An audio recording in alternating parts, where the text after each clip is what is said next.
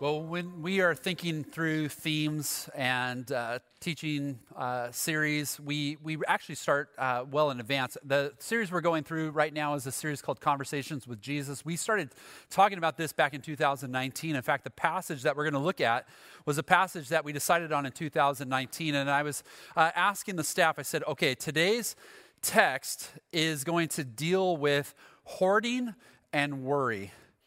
Do you think I should keep it, or should I change to something that might be more relevant to today? And I think we were pretty thoughtful that this is absolutely relevant to what we're dealing with today. You and I are in a fascinating cultural moment, aren't we? And it's moving super fast. Wednesday, I was sitting with my sister-in-law, and she's a professional event planner, and I was asking her about her business and how this was affecting her business, and she was talking about different events that were being canceled and different things. And she asked me about the church, and I said, I've heard of some churches in different parts of the country and world where they've had to not assemble, but I think we're a few months away from having to deal with that. Actually, it was not more than 6 hours later that we found out that this was the recommendation, that we would not assemble and that we'd find other ways to be able to do this. But I think one of the neat things that's happening for us in this moment is we are having a moment where we are learning a little bit about what it means to be the church. See, the church is the people of God. It is the followers of God. It is the called out ones. It is not, as we might think here at Beach Point, 17415 Magnolia Street. That's not the church. That's the church buildings. It is not the program that takes place on Wednesday or Sunday morning. Those are church services. The church is the people of God, and we are going to continue to be the church. And I think one of the things that is exciting in this moment is we are really discovering that. We're discovering what it means to be church and to live as the church. And so this morning we're going to look at a passage. We're going to enter into a conversation that I think is so relevant for today. But to really understand what Jesus is getting at, I want us to explore a big idea together. And so what we're going to see is that there's a big idea in the text that we're going to look at. And it's this, that Jesus invites us to invest in eternal things. Jesus invites us to invest in eternal things. We've been walking through the book of Luke, and as we're moving towards Easter, we're watching Jesus' journey to the cross and to what we ultimately know, the resurrection. But as we're entering into these dynamic conversations that Jesus is having with the crowds and with his followers, we are trying to enter into those conversations ourselves. We are trying to imagine what it would be like to be in that first century crowd, to hear those words and try to put our heads around it and try to understand, what is Jesus trying to help us understand about what it means to be his follower. And so this morning, I want to invite you to turn to Luke chapter 12. Luke 12, this is where we are, and we know this, that Jesus is making his way to Jerusalem, which we know means he's making his way to the cross. And as what we're going to find is that Jesus gets drawn into a conversation, actually a dispute. And Jesus is going to respond to that dispute, but then he's going to turn that opportunity into a conversation to teach us, teach the people in that moment about their moment and about the things that were going on and things in their heart. But you and I are going to discover there's something very important about what it means for us to follow him. There's something very important about our moment as well. And so Luke chapter 12 is what we want to be looking at together. And I want you to jump in with me at verse 13. Verse 13 says this, that someone in the crowd said to him, Jesus, "Teacher, tell my brother to divide the inheritance with me." And Jesus replied, "Man, who appointed me a judge or an arbiter between you?" Then he said to them, "Watch out. Be on your guard against all kinds of greed. Life does not consist in an abundance of possessions." In this, let's pause there for a moment, because just try to understand that moment. This dispute, asking someone like Jesus, a trusted rabbi, this was a common practice. In this time, as the Jewish people were occupied by Rome, they didn't really want a non-Jewish person, a Gentile, to decide over matters that were important to them. And so what they would do is they would go to a trusted teacher, someone they thought who understood their faith, who understood the Mosaic law, and they'd say, "How would you rule on this? What do you think God's law says about this situation?" Now, notice what Jesus says. He doesn't want to get involved with this. This actually would have been pretty clear as for what the Mosaic Law had to say. But Jesus wants to get not at the technicality of the decision, but to the heart that's behind it. And there's a couple warnings that we see in this. Here's the first point that I want us to see, is that we have to learn to see beyond ourselves. We have to see beyond ourselves. And if you look at this first warning, you're going to see that Jesus is trying to draw our attention first to all kinds of greed. If you have your Bible open, you might want to circle those words, all kinds of greed. Jesus certainly could have simply said, be alert, be on guard against greed. But notice the way that he's broadening it. All kinds of greed. There's all kinds of impulses that can take over our heart. And Jesus says you need to guard your heart. You need to be vigilant about this. Notice he says be watchful, be vigilant. It was interesting as I was beginning to think of this. I realized that from a very early age that this is something that I've had to watch. It's kind of natural in all of us, isn't it?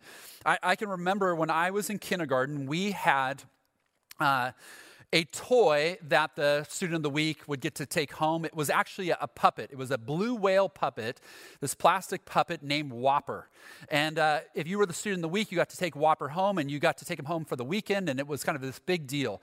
Everybody wanted to take Whopper home. Well, we got to the end of the year, and as we were sitting in this place, we were sitting there, and our teacher said this. She said, we're going to give away Whopper to one of you kids, and we want one of you to take him home and enjoy him forever. And I don't know what it was. I don't know if it was just the sentimental part of who I was, but I was like, no, never. Whopper must stay, and kids of future generations must enjoy Whopper. I don't know. You can ask your kids, what was the toy they took home in kindergarten, first grade, whatever it was early. They might remember it as well. And if they had the same kind of grab to that, the same kind of attachment to that toy. But I had this strong conviction, no one should ever take home Whopper. He should be for all the kids of all ages and all the years to come to take home. I was outvoted 23-2.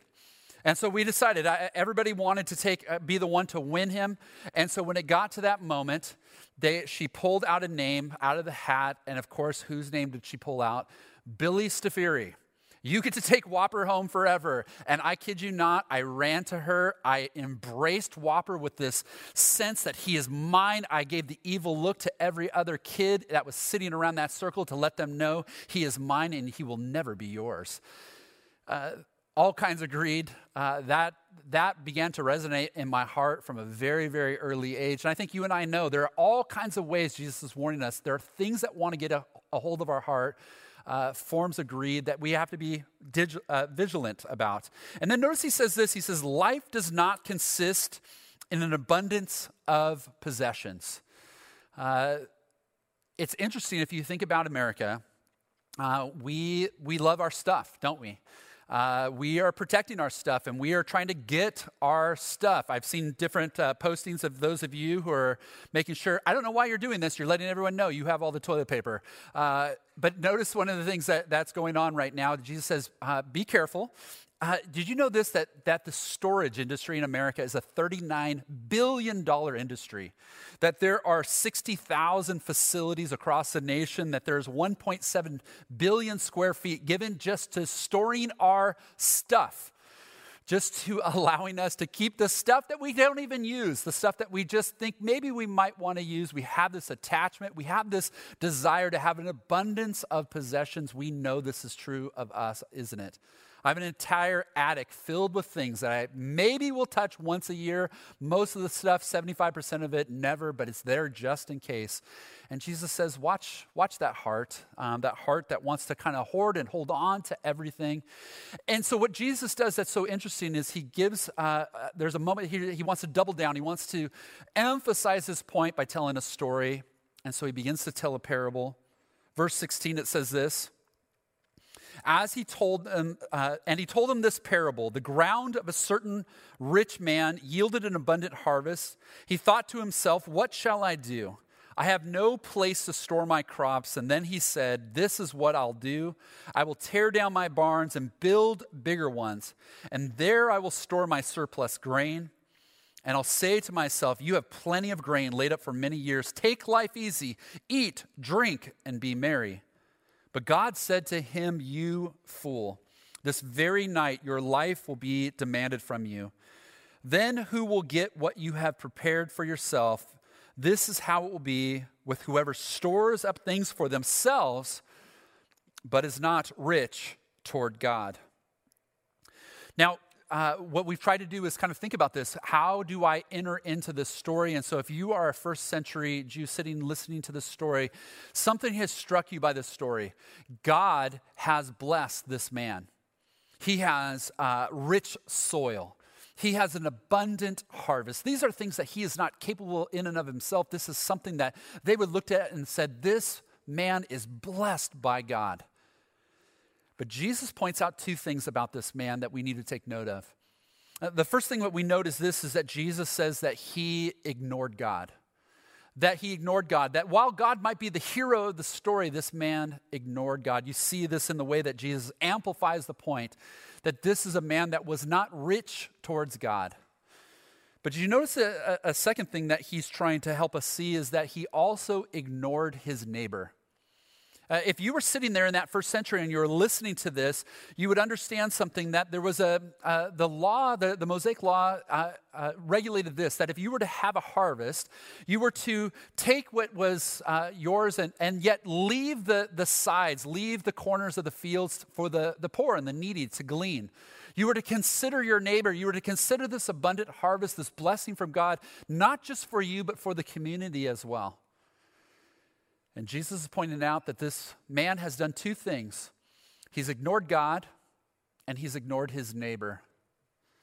Now, if we've been following Jesus, we know if there's anything important to Jesus, he has been very clear. The most important thing is that we love God with all our heart, mind, soul, and strength, and that we love our neighbor as ourselves.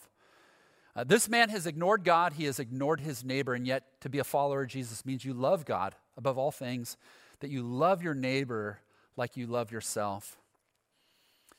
We saw this play out a little bit recently. Some of you have been, you've done the same thing. You've had to try to endure the lines at Costco or Sam's Club or the grocery store. Well, my wife went to Sam's Club recently, and it was interesting. Sam's Club, I don't know if you know, Sam's Club has an app, and it's called, they've got a feature on their Sam's Club app called Scan and Go. And the great thing about this is you can go into Sam's Club, you can scan any of your groceries, you can actually pay for it on your phone, and you can bypass those lines that are going all the way back to the back freezers there. And so my wife, she picked out the thing, she did the Scan and Go, she was trying to maneuver past and out the store. But as she was doing that, she had to come alongside a very long line. She said, "Excuse me." She got the kind of evil look, the kind of gargoyle threat to her to go back in line. And so she explained that she had the Scan and Go. She was just trying to maneuver out. Now, one of the things that's interesting, if you think about this, is some of you have the Scan and Go feature, right? And you're thinking to yourself, Pastor Bill, why are you telling everyone about the Scan and Go feature? If everybody knows about the Scan and Go feature, then everyone will use it. And my moment of having an advantage over everybody else, I have now lost. And so if that's in your heart, if you're feeling that a little bit, where you feel like, oh, wow, I've lost my advantage, I want to encourage you, hey, don't we see this? We see the same thing in our heart, that we have all kinds of greed that want to take over. But the challenge, of course, we see in the passage is that we love God and we love our neighbor. Let me ask you in these next couple weeks to be thinking about the different things you find yourself called to do or find yourself facing. Ask yourself this before you act. Is this action going to remember God and remember my neighbor? Or am I choosing right now to ignore God and to ignore my neighbor? Jesus does something also interesting in this passage, doesn't he? He wants us to see beyond ourselves, but the second thing he wants us to see is to see beyond this world. To see beyond this world, to see beyond this moment, and every decision this man makes. is very present. It's all about the moment. It's all about right now. Notice he's not condemning wealth, but he's condemning him how he is using it. He has been blessed, but he's chose to make it all about himself and in that moment.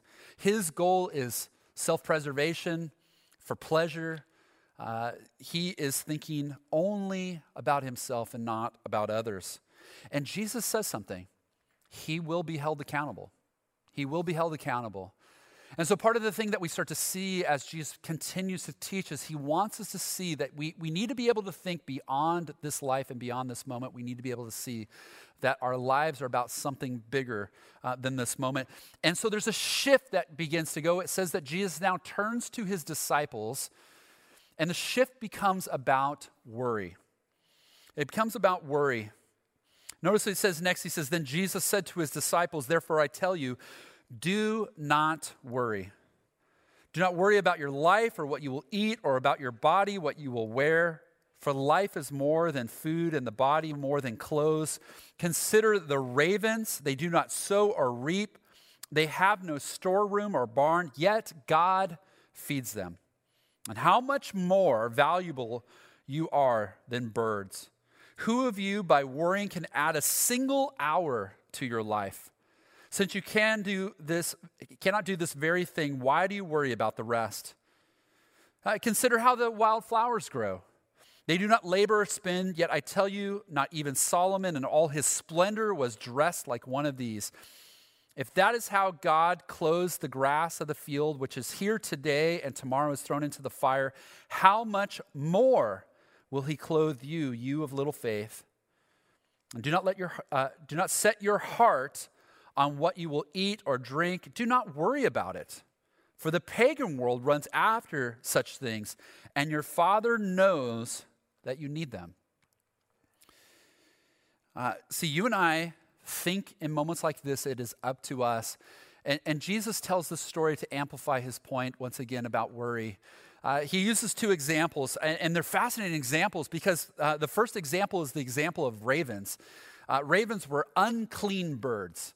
And so Jesus is saying, look, consider even ravens. Ravens are unclean birds, and yet your heavenly Father cares for them. And his point is, how much more will he care for you? Consider the flowers of the field, these grasses that would come up in the rain. There would be this vibrant, beautiful purple that would take over the hillside. But they were fleeting. It wouldn't last very long. And since there was not a lot of wood in that area, the grasses were used for fire. And he's saying, think of these grasses. They bloom so quick, these wild flowers that you see it, they're beautiful. And then you rip them out and use them. They're thrown into the fire. How much more will your Father care for you? 3 times the command is given not to worry. He says, do not worry. And one of the ways that he is saying this is there's this feeling that comes when we feel this sense of suspense. Some of you, you're going to be watching a lot of Netflix and other streaming services, right, these next couple weeks. I want to encourage you, you're going to be watching something suspenseful. And you're going to feel it in your body, right? Like, don't go in there or don't do this or whatever it feels that you feel this apprehension. You actually feel it in your body. And when you feel that, I want you to think back to this passage, because this is the exact same thing that Luke is writing about and Jesus is speaking about. He's saying there's this sense that comes over you. How do I handle this moment? I'm unsure of this moment, and I feel it in myself. And Jesus says, when you feel that, just be reminded that your heavenly Father has you. He has you. You don't have to be afraid. And so I want to give us 2 things to practice this week. 2 things. Here's the first one. Rest. Rest in your heavenly Father's care. This is one of the things that Jesus is pointing out, that we are to rest in his care.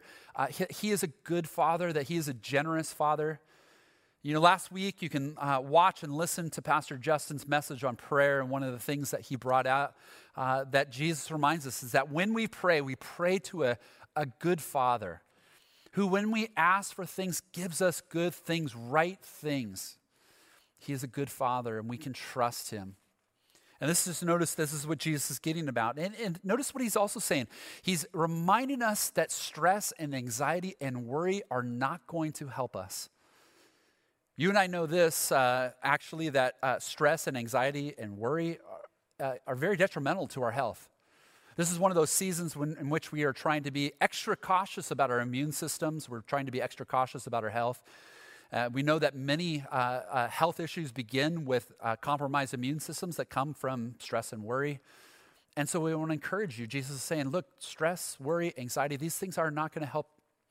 Rest in your Father's care. Rest in your Heavenly Father's care. He's using two examples from creation, and we know this about creation, that creation was described as good. It's good, it's good, it's good, good, good, good. And then he comes to us and he says, we are very good. We are very good. We are the crown of his creation. How much more will he care for us? But notice then what he is saying. He gives us a challenge then in these last verses. He says in verse 31, seek first his kingdom, and these things will be given to you as well. Do not be afraid, little flock, for your Father has been pleased to give you the kingdom. Sell your possessions and give to the poor. Provide purses for yourselves that will not wear out, a treasure in heaven that will never fail, where no thief comes near and no moth destroys. For where your treasure is, there your heart will be also. Notice what he's telling us. If you can trust him, if you can trust his care for you, it will position your heart, it'll position your life to seek the things that matter to him. It'll seek the things that are eternal, that are heavenly, that are treasured by God. And so here's the last thing I want to challenge us with. I want to challenge you to look in this season to make an eternal difference. Look in this season to make an eternal difference. I think one of the things that is so apparent to me is that Jesus says this, that when we trust in him, we are now released to do the things of God. Imagine what it must take to have the confidence that you can sell your possessions, you can sell out of your abundance, you can give away, you can trust the abundance to bless other people. That comes with a place of trusting in your Heavenly Father. That position, now you can be about the agenda. You can lean into the agenda of God when we trust him. The disciples had given up everything. And he's saying, you don't have to worry. Continue to seek God's kingdom. And the things that he will draw you into and drive you towards, those are the things that are eternal and matter and last, truly last. I want to tell you, I want to invite the band up and we're going to close with a final song. But I think one of the neat things that I'm seeing right now is it is very apparent to me that God is on the move. God is moving in our midst here at Beach Point. I see it in some fascinating ways. Thursday morning, we began to pray. We spent the morning praying and moving and kind of thinking about what's next. But it was so apparent how God was with us in this. And even as we began to announce, hey, for the next few weeks or until we know further, our groups are not going to meet. We're not going to meet in large group settings. We're a very large church, or a large church at least.